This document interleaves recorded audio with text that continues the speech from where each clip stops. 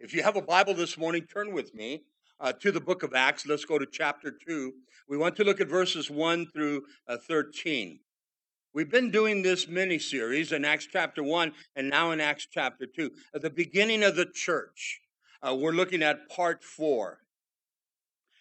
And so it's just been a beautiful time looking at the beginning of the church. Now, we're coming from the time of the Old Testament, the sacrifices of the animals and such. And now we know, as John the Baptist proclaimed when he saw Jesus coming into the Jordan Valley, he says, "Behold, the Lamb of God that takes away the sins of the world. Have mercy on us." Jesus, according to the book of Hebrews, becomes the complete sacrifice. Jesus, according to the book of Hebrews, becomes our last high priest. And so, as he has done the work, the Father has sent him. And now, in the book of Acts, the preparation, the promise, back in the Gospel of John, if you were with us, Jesus kept indicating concerning the promise of the Holy Spirit. And now, in Acts chapter 2, we begin to see it. Jesus promised his disciples that he had to leave. He had to depart from this world and go back to his rightful place in heaven, at the right hand of majesty, next to the Father. In order for the promise to come, that is the Holy Spirit. The Holy Spirit is the third person of the Trinity, God the Father, God the Son, and God the Holy Ghost. We have three distinct persons in the Godhead. Three distinct persons, one God. And so it's important to see this. The Holy Spirit is not an essence. The Holy Spirit is not a feeling.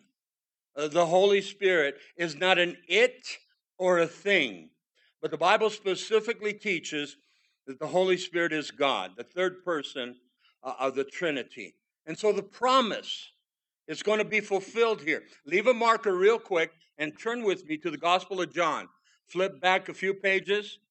John chapter 14, and look at verses 15 through 18. Jesus speaks about this promise to his disciples, another helper. But that helper could not come. It's called the Parakletos. It's called the Holy Spirit. He could not come unless Jesus first departs. And so in verse 15, I want you to see this now. He's been sharing with his disciples. They don't fully understand. The Holy Spirit was very selective in the Old Testament. But now, after the book of Acts in chapter 2, the Holy Spirit has been made available to all that ask. And so even this morning, as you're sitting and receiving the Word of God, they were the 120 in the upper room, and they were sitting, and the Holy Spirit came. But notice the promise here. John 14, look at verse 15. Jesus says, "If you love me, keep my commandments." We're to keep his word daily. "And I will pray to the Father, and he will give you," listen to what he says, "another comforter, another helper." It's called the Parakletos, "that he may abide with you." The word to abide, that he will stay with you forever. In verse 17, the Spirit of truth, whom the world cannot receive, because it neither sees him or knows him, but you know him, for he dwells with you. Now, here, in this particular verse, in verse 17, we see the two prepositions of the work of the Spirit in my life. And then you have to go to Acts chapter 1, verse 8, and you see the third preposition. And so stay with me here. "But you know him," speaking of the Holy Spirit, "for he dwells with you." The word "with you," para.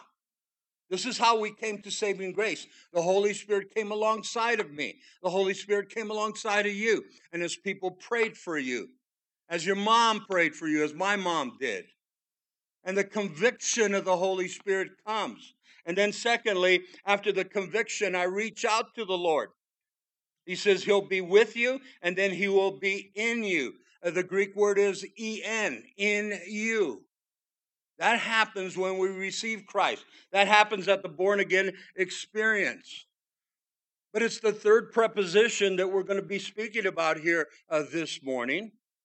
And so in Acts chapter 1, verse 8, flip back real quick and just take a look at that. "But you shall receive power," the word is dunamis, when the Holy Spirit has come upon you. That's the third preposition. It's the epi experience, EPI. The Holy Spirit will come upon you, and you shall be my witnesses to me. Jesus is speaking. In Jerusalem, Judea, Samaria, and to the ends of the world. This is our Jerusalem. Las Cruces, New Mexico. Wherever you live, that's your Jerusalem. You're to be a witness. You're to be a testimony of God's love, of God's grace, God's mercy as we share with others. And then we take it to Judea, Samaria, and to the uttermost parts of the world. And so the gospel continues to spread even today. Now, concluding John 14, verse 18, I will not leave you orphans, Jesus says, but I will come to you. Jesus will never leave us nor forsake us. But in order for the Holy Spirit to come, he must first leave. And so Jesus died, he was buried, he rose again. There was a 40-day post-resurrection, and then the ascension that we read in Acts chapter 1. And now the Holy Spirit would come as promised, as prophesied, and we'll deal with that next week in Joel chapter 2, verses 28 through 32. Listen to this. Approximately 800 years before Christ. And so here we are, 2,800 years later, the Holy Spirit is here. But the preparation here, the New Testament church will begin in Acts chapter 2. But it could not start. The Holy Spirit falls on Pentecost, but it could not start until Jesus ascended into heaven. And so here we read in Acts chapter 2, verses 1 through 13. And that's what we're going to deal with this morning. We desperately need the Holy Spirit. As we come to saving grace, we need the epi experience. On your own, if you're taking notes, go back and study Psalm 133. Behold how good and how pleasant it is for brethren to dwell together in unity. And unity is going to take place, the 120 in the upper room. They were in the same mind. They were in the same heart. They were in the same type of prayer, waiting patiently as God gave them direction. And there in Psalm 133, they were anointing Aaron as the high priest, and they poured the oil on top of his head. And the Bible says it ran through his beard, and it ran through his clothing. It saturated him and going down to his feet. That's the baptism of the Holy Spirit. That's the picture. Para, he's come alongside and convicted me, and so I respond and I receive Christ. He comes into my life. But a lot of Christians deny the epi experience. Oh, that was apostolic age. It doesn't happen today. Why not? I could not be up here preaching and teaching if the Holy Spirit hasn't taken over my life. You could not be an effective witness. That's what he says in Acts chapter 1, verse 8. You will be an effective witness. Yes, we're going to see that the early church spoke in tongues. They spoke in unknown languages, very clear. There's about 17, 18 dialects, and they heard in their own tongue the wonderful works of God, according to verse 11. And so let's go back to our text now, and let's begin here in Acts chapter 2, verses 1 through 13, the beginning of the church. This is part 4. When the day of Pentecost, verse 1 now, Acts chapter 2, when the day of Pentecost had fully come, they were all with one accord in one place. At Pentecost now, the first fruits were celebrated of the wheat harvest that were given to God. Therefore, Pentecost is called the day of first fruits, the day of harvest, and we give it to the Lord. Back in Numbers chapter 28, verse 26, listen to what I read here in the New Living Translation. At the festival of harvest, when you present the first of your new grain to the Lord, you must call an official day for a holy assembly, and you may do no ordinary work on that day. And so here's the New Testament now. Here's a new work through the Holy Spirit. As he's poured out, he starts something new. But church, it's not over yet. Yes, we go to the last page in the book of Acts, and we see the conclusion of Acts chapter 28. But in all reality, for the last 2,000 years, Acts 29 is going on. You're part of Acts 29. And so we keep going. Let me give you some points here. Jewish tradition taught that Pentecost commemorated the day when the law was given to Israel. The Jews sometimes call Pentecost Shemitah Torah, or the joy of the Lord. Another point, on the Old Testament day of Pentecost, Israel received the law, and on the New Testament day of Pentecost, the church received the Holy Spirit, the Spirit of grace and fullness. Now, I love that tradition. We know that the law was given, but now we need the power of the Holy Spirit as he leads us, as he guides us into all truth.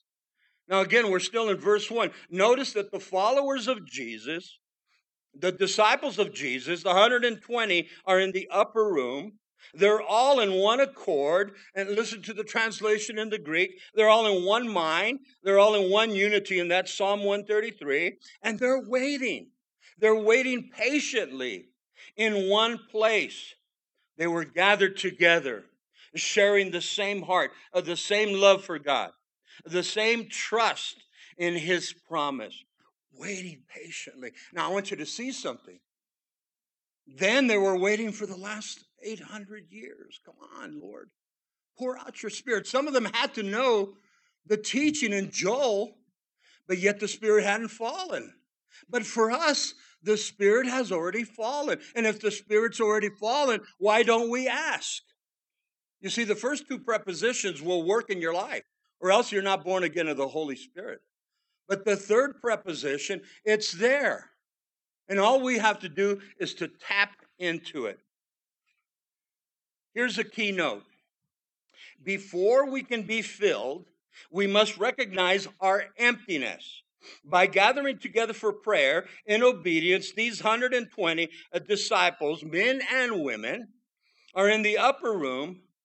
They're doing just that. They recognize they did not have the resources in themselves to do what they were going to be called to do. They had to rely upon the work of God, as we do, even here today. In all reality, I can't do what I do by myself. In all reality, you cannot do what you do on your own strength, your own flesh. We might have all the education, and praise God for that. But do we have the power of God's Spirit? I'm speaking to the church. Neither can you on your strength or your flesh. I need his power. You need his power. I need that the Holy Spirit would lead me and guide me into all truth. And we see the ministry of the Holy Spirit. Now, I want you to see the picture. 120 in this upper room. And we're going to get into the text, and you're going to see that they were all Galileans. They were the lesser speech. They were the uneducated. They were the farmers. They were the fishermen. They were not the religious sect. They were not the Sanhedrin, that is. If I can use the phrase, they were simpletons. And yet they spoke in authority because of the power of the Holy Spirit. Look at verse 2 now, back in Acts chapter 2. And suddenly there came a sound from heaven as of a rushing mighty wind, and it filled the whole house where they were sitting, there in this upper room. Listen to the translation. Suddenly a sound from heaven. They knew beyond a shadow of a doubt that it was of God. Then a rushing mighty wind filling the whole house. Listen to the Greek. The word filling, crammed full with the outpouring of the Holy Spirit. I would have to say in that upper room there was a thickness. There was a presence. There was an authority there. And you knew it. It's the Holy Spirit. He's come. And there has to be a fear. They don't quite know how to take it. This has a connection now. Listen to this. With this fact, both of the Hebrew and the Greek language. The word for spirit, as we speak of the Holy Spirit, is the word pneuma in the Greek. But when we look at the Hebrew, it speaks of the breath or the wind. It's called the ruach. And here the sound from heaven is the sound of the Holy Spirit being poured out on the disciples. The disciples were empty, but now they're filled. One more point to make. As the Holy Spirit fell in the early church, they were all sitting. Notice they were all sitting just like you this morning. They're not standing. Their hands are not lifted up. They weren't told to open their mouth. They weren't told to make some utterances. And I'm speaking to you from experience, because I've gone to a lot of meetings and trying and looking for the Holy Spirit back in the day. And I've been, gotten a hold of. They've shaken me. They put oil on me. They've slapped me in the head. And, I wanted to speak in tongues. That's what I was looking for. But God will give you gifts. When I found out later that the speaking of tongues, it's the least of the gifts. But it's a prayer language between you and God. It's not prophecy, thus saith the Lord. But it's speaking of the wonderful works of God. And we will see that as we continue. There is nothing that I can do to make the Spirit fall upon me. Listen, all I have to do is ask. I ask by faith, Lord, fill me. You're sincere with God, He's going to be sincere with you. Now, I believe it was a signed tongue that they had to receive, these 120 in the early church, because they had to know beyond a shadow of a doubt. And so look at verse 3 with me now. And then there appeared to them divided tongues as of fire, and one sat upon each of them. The 120. I want you to think what's going on. They're all looking around. Each one has these cloven tongues of fire on their head. There's this thickness. There's this power that's there. And they're just sitting. They're dumbfounded. But the Spirit of God was coming upon them. The Spirit of God was coming upon them. The translation here in verse 13, the divided tongues as a fire, appearing over each one. Very unusual, and I have to agree. For us, maybe, but let's connect it with John the Baptist. Prophecy that Jesus would baptize you with the Holy Spirit and with fire. Turn back with me real quick. Matthew chapter 3, verse 11. I'm going to read out of the New Living Translation again. They were coming to John the Baptist there in the Jordan Valley. He's baptizing in the Jordan for the remission of sins. But John knew it was not him. They were asking him, are you the Messiah? Are you the promise that was to come? They're waiting. Some of them knew the scriptures. But listen, in Matthew chapter 3, verse 11, Jesus says, or John the Baptist says, I baptize you with water, and those who repent of their sins and turn to God. But someone is coming soon who is greater than I. He's speaking about Jesus. So much greater than I, not worthy even to be his slave and carry his sandals. He will baptize you with the Holy Spirit and with fire. And that's the promise that Jesus has been giving them. Wait. The Holy Spirit would come. The promise of the Spirit, he told them. And so the text is so beautiful. In verse 3 again, I love that John recognized his inability and desperate need of God and his power. There in Matthew chapter 3, verse 11. I love that when I came to saving grace over 35 years ago, I knew that I needed a Savior. I was tired. I was running for 3 years. I thank God that he saved me. And then to add icing to the cake, as they said, he filled me with his Spirit. And he gave me such a love and such a compassion and such a desire for his word. And honestly, church, I didn't know. I just wanted to receive more. And God was pouring out his Spirit there in the Jesus movement. He's still pouring it out today. I'm hoping and praying that there'll be another outpouring of God's Spirit. It'll be so evident in all the churches before the rapture of the church. There's a lot of people in church today claim to be Christian, claim to be born again, but you see no fire. You see no spirit. You see no unction. We see people leaving the church. We see people say, well, I got water baptized. Well, they anointed me with oil. I'm done. I'm good. I have carte blanche to get to heaven. Be careful. Be careful. We need his agape love, and we need his dunamis power. Jesus said, you will know them. You will know them by their love. And those of you that have been in the church long enough, God gets a hold of you. Man, I had a lot of hatred back in the day.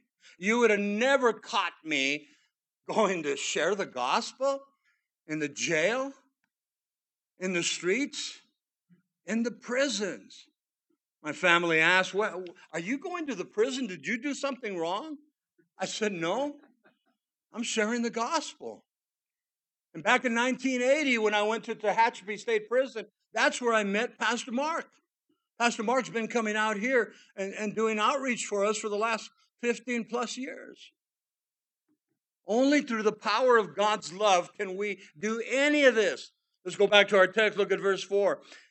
And they were all filled. Underline that. They were all filled with the Holy Spirit. And they began to speak with other tongues as the Spirit gave them utterance.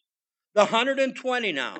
The disciples, men and women in the upper room were sitting. I always like to make that emphasis. They were waiting patiently. And then they were filled. They were crammed full with the Holy Spirit of promise. The promise of the prophecy of Joel chapter 2. We'll deal more with that next week. They began to speak with other tongues. The word is glossa. And so it was plural. They began to speak in different glossolalia. And they spoke in foreign languages, unheard of by those in Jerusalem. How? As the Holy Spirit gave them utterance. Listen to the Greek. The word utterance, the Holy Spirit gave them to declare plainly. In other words, those hearing would hear and discern the words clearly and plainly in their tongue. In their tongue. I was telling some of the guys in our church and the girls, we have prayer in the morning here. And I said, pray for the teaching. And I want you to think, if you've ever been to a foreign country and somebody's speaking their language and you say, whoa, what's going on here? Back in the 90s, we had gone to Germany. Then we took trains and we went all the way up to St. Petersburg. We were in Russia. We were in Moscow. We were there in Times Square, or Red Square. Times Square is the other one. Too many squares. And I remember trying to get on, the train system, trying to get on, the bus system, even hailing a taxi. And the communication was awful. I mean, you're trying to explain something. I don't know if you've ever seen Russian lettering. Well, we read this way. And they read the other way. And then the diagrams, they're stick people to me. And so finally, after a couple of days of struggling, and all we could do was point to brochures, we finally found a lawyer that knew just enough English. And it was so beautiful. So I want you to think here. These were speaking in unknown tongues. The tongues, and we're going to see about 17 different or 18 different dialects. What did they hear? The key is not a prophecy. The key is found in verse 11. They heard the wonderful works of God. They heard the praises of God. Listen, in their own language. One commentary said, they began to speak with other tongues in response to being filled with the Holy Spirit.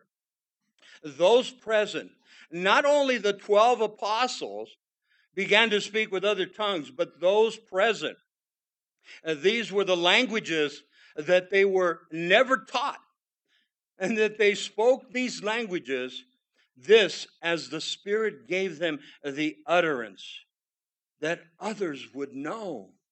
That others would know. Listen to Pastor Chuck's take here. The Holy Spirit gives us the power to live the life of God, wants us to live. Here, the Holy Spirit gives us the ability to speak in tongues, and He gives us the ability, and this is very important, to control it. I can speak loudly, or I can speak softly. I can control it. So can you. And we have to be careful because emotions take over. And trust me, in 35 years, I've seen everything and I've heard everything. And I've had people tell me, I can't stop. Yes, you can. God gives you that ability, but they get caught up. And then people, outsiders, non-believers, see that. They say, you guys are nuts. Why should I go that avenue? Story, and I shared it with you before. Years ago, lady was baptized in the Holy Spirit back home in her church. She gave testimony of it later. She couldn't stop, she said. And so her church sends her home with a sign. I'm filled with the Spirit. That's why I'm talking like this.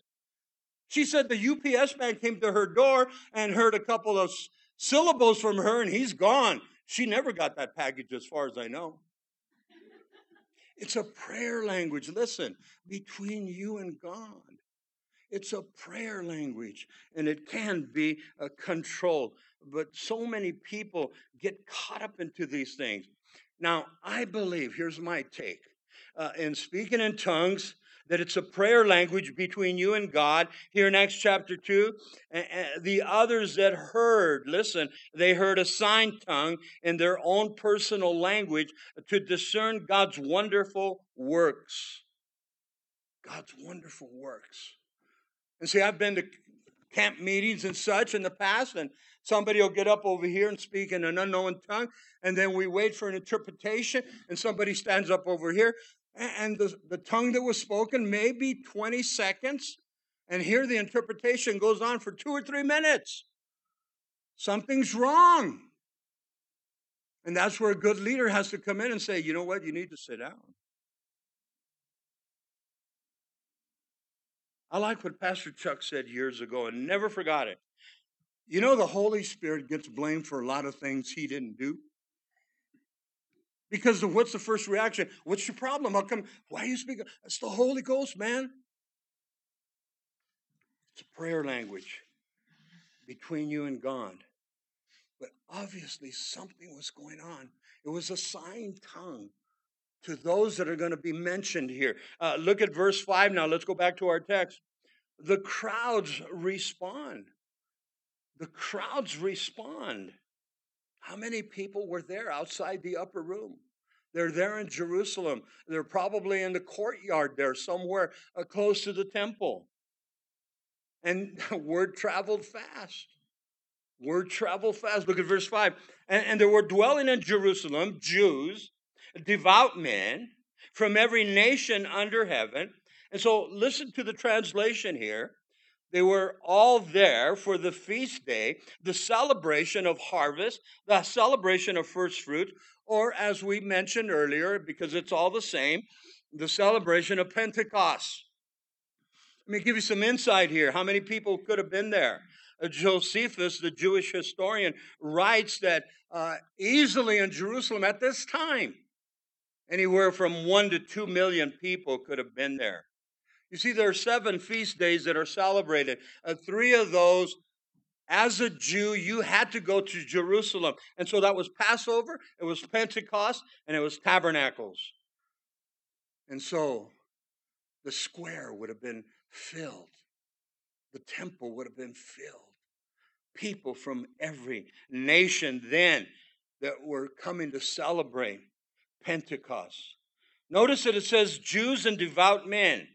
The Greek speaks of devout men, religious, pious men, men and women from every known nation. They come to celebrate the feast of Passover. They had to have heard the mighty wind. The rushing mighty wind. They had to hear the 120 speaking in tongues. Voices carry. You have 120 people. There's no windows. Everything's open. There's a little chapel there in that vicinity, and we go there when we go to Israel. It's called St. Anne's. It's beautiful. It's a beautiful little chapel. And the acoustics, listen, the acoustics are powerful. Powerful. And you go in there, and Pastor Charlie from El Paso, a beautiful voice, and he just starts to lead us in a song that we all know. And the crescendo of it all reaches the heavens. And people going by, they can hear it because of the acoustics. So the people that were outside, look at verse 6 now. And when this sound occurred, unheard of, unusual, right? The multitude, they came together and were confused, perplexed, because everyone heard them speak in his own language. A crowd quickly gathers, many of them being attracted by the sound, which was either the sound of the rushing mighty wind or the sound of the speaking in other languages, other tongues. They heard these believers now speaking in their own foreign languages. They could be heard from the windows of the upper room, or they could have gone out into the balcony area because it was an upper room, or into the temple courts themselves. Either way, many heard them. And again, I want you to think about it. It's unusual. What are they speaking of? And some could have easily said, oh, come on, they're mad. But yet somebody that heard some of the languages said, hey, that's my language. They're speaking about the Messiah. They're speaking about God the Father. They're speaking about his glory. They're speaking about the Shekinah glory, the worship and the praise of God. Verse 7. Then they were all amazed. Listen. Astounded is the best translation. And they were all amazed and they marveled. I mean, admiration was there. Saying to one another, look. And here's the key. Look, are not all these who speak Galileans? Remember when Peter was in the courtyard and Jesus is being tried? It was a mock trial. It was a kangaroo trial. It was done at night. The religious sect had no reason to do this. They didn't follow protocol. They did it on their own. It sounds like our government today, right? And when they heard Peter speak, the little girl says, I know him. He's a Galilean.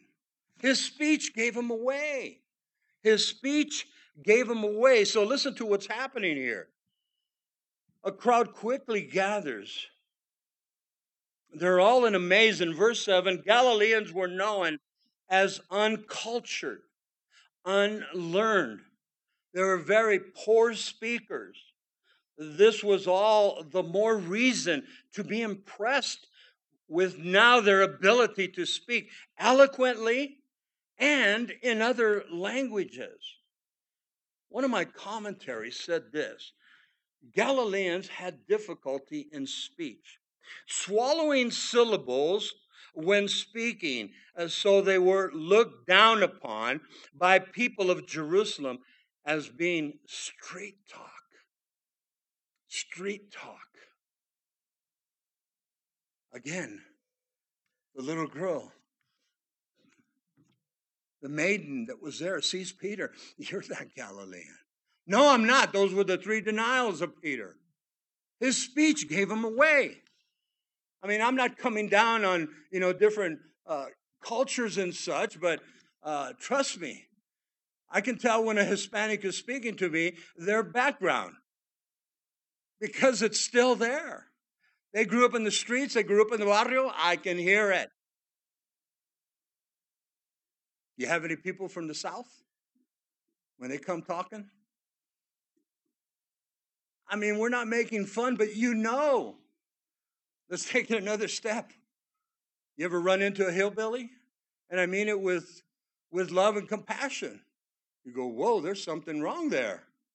You know what amazes me? When you see these guys on television, you know they're from England, but they speak perfect English, our type of English.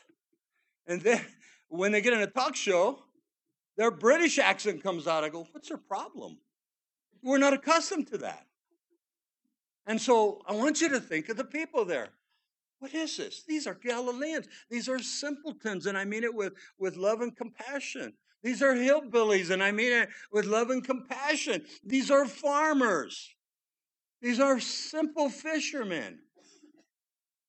They're speaking eloquent languages. Notice now, it gives us about 17 or different dialects. Now, a lot of these we don't even know, but I want you to think in our terms of the languages that you know of, languages that maybe you've studied. You know, my wife took French way back in the day, and, you know, once in a while she'll pick up a few words in here and there, and she goes, this is what it says, and all I can say is, ooh la la. That's it. But look at verse 8. And how is it that we hear each in our own language in which we were born? I like that. We hear them speaking, that's what they're saying, in our own native language. Parthians, Medes, Elamites, those dwelling in Mesopotamia, Judea, Cappadocia, Pontus, and Asia, Pergia, Pamphylia, Egypt, and the parts of Libya, adjoining Cyrene, visitors from Rome, both Jew and proselytes, Cretans and Arabs. We hear them speaking in our own tongues. And again, church, the wonderful works of God. What did they hear in these languages that I probably mispronounced most of them? They heard the praises of God in their language. They heard a prayer language speaking of God. And it just blew them away. But it's not over yet. So they were all amazed and they were perplexed, saying to one another, whatever could this mean?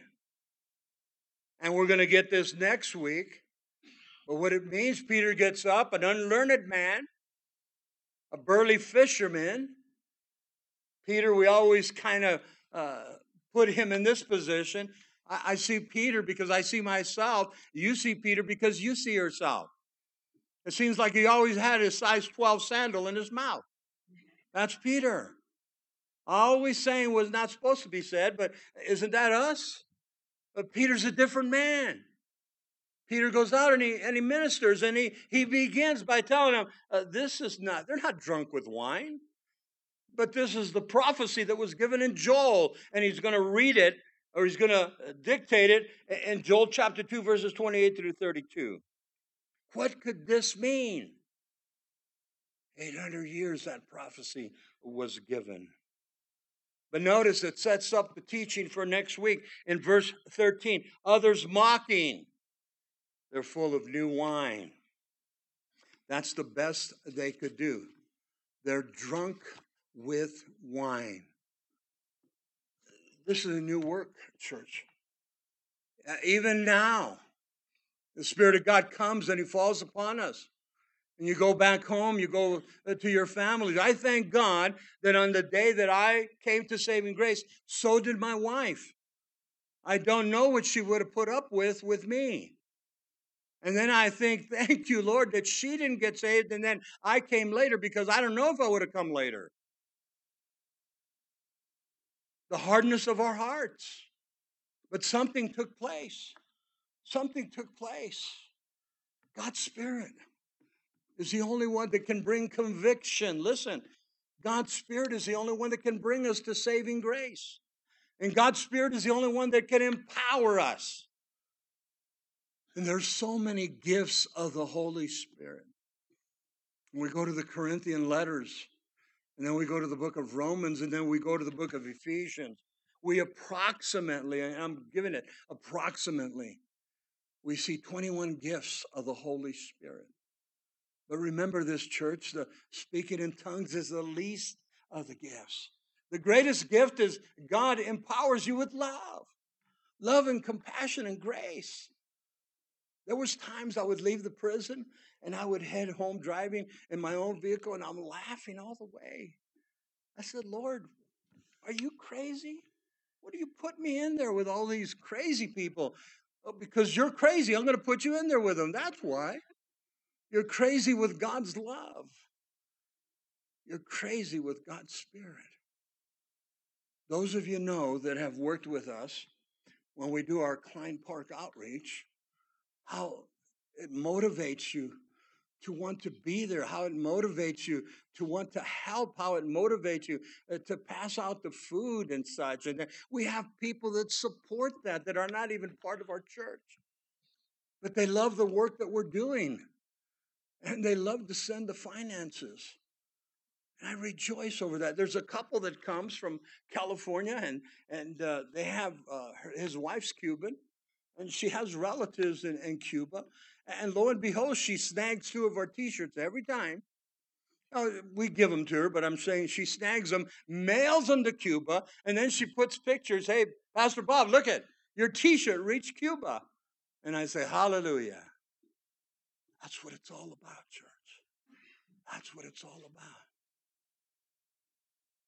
We have people that are listening to the radio. I have people that call us or email us and say, Pastor Bob, you said this on the radio. Which teaching is it? I don't know. Some of those teachings are 5 years old. But the Lord is still speaking to people because of His Spirit.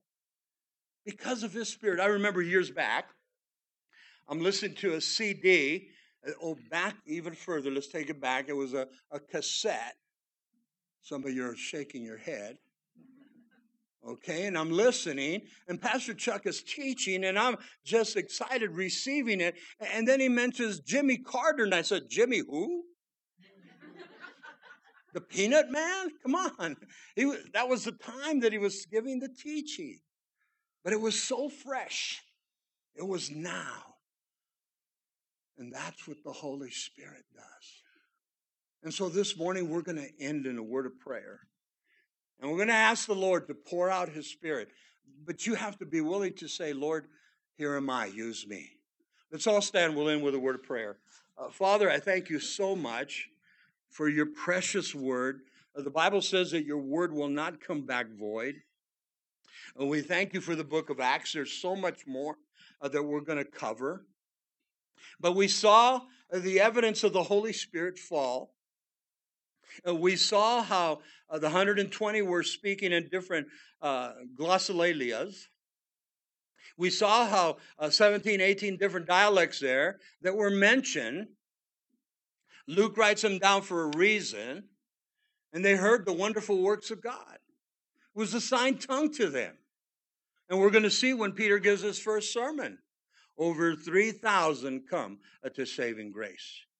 But I pray especially this morning, if there's anybody here and they've never received Christ, today is the day of their salvation. All you need to do is cry out. The Holy Spirit's already convicted you. You need to ask the Holy Spirit to come in. And now you have an opportunity for the third preposition, and that is the epi experience. And right there as you're standing so beautifully. And the reason we're standing is because this is how we end in prayer. But you can ask the Spirit of God to come upon you. And so let's pray. Father, I pray for each and every one here that the power of God's Spirit would just come upon them, that the Holy Spirit would engulf them, that the Holy Spirit would fall upon their top of their head and run through their whole body to the bottom of their feet.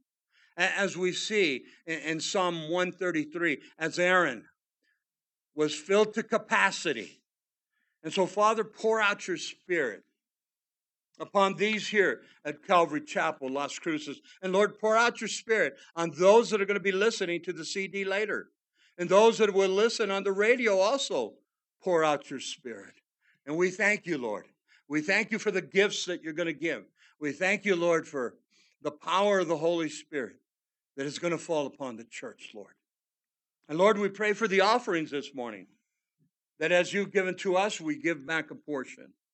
We ask you to bless the offerings. And it's in Jesus' name we pray. And we all agree by saying amen.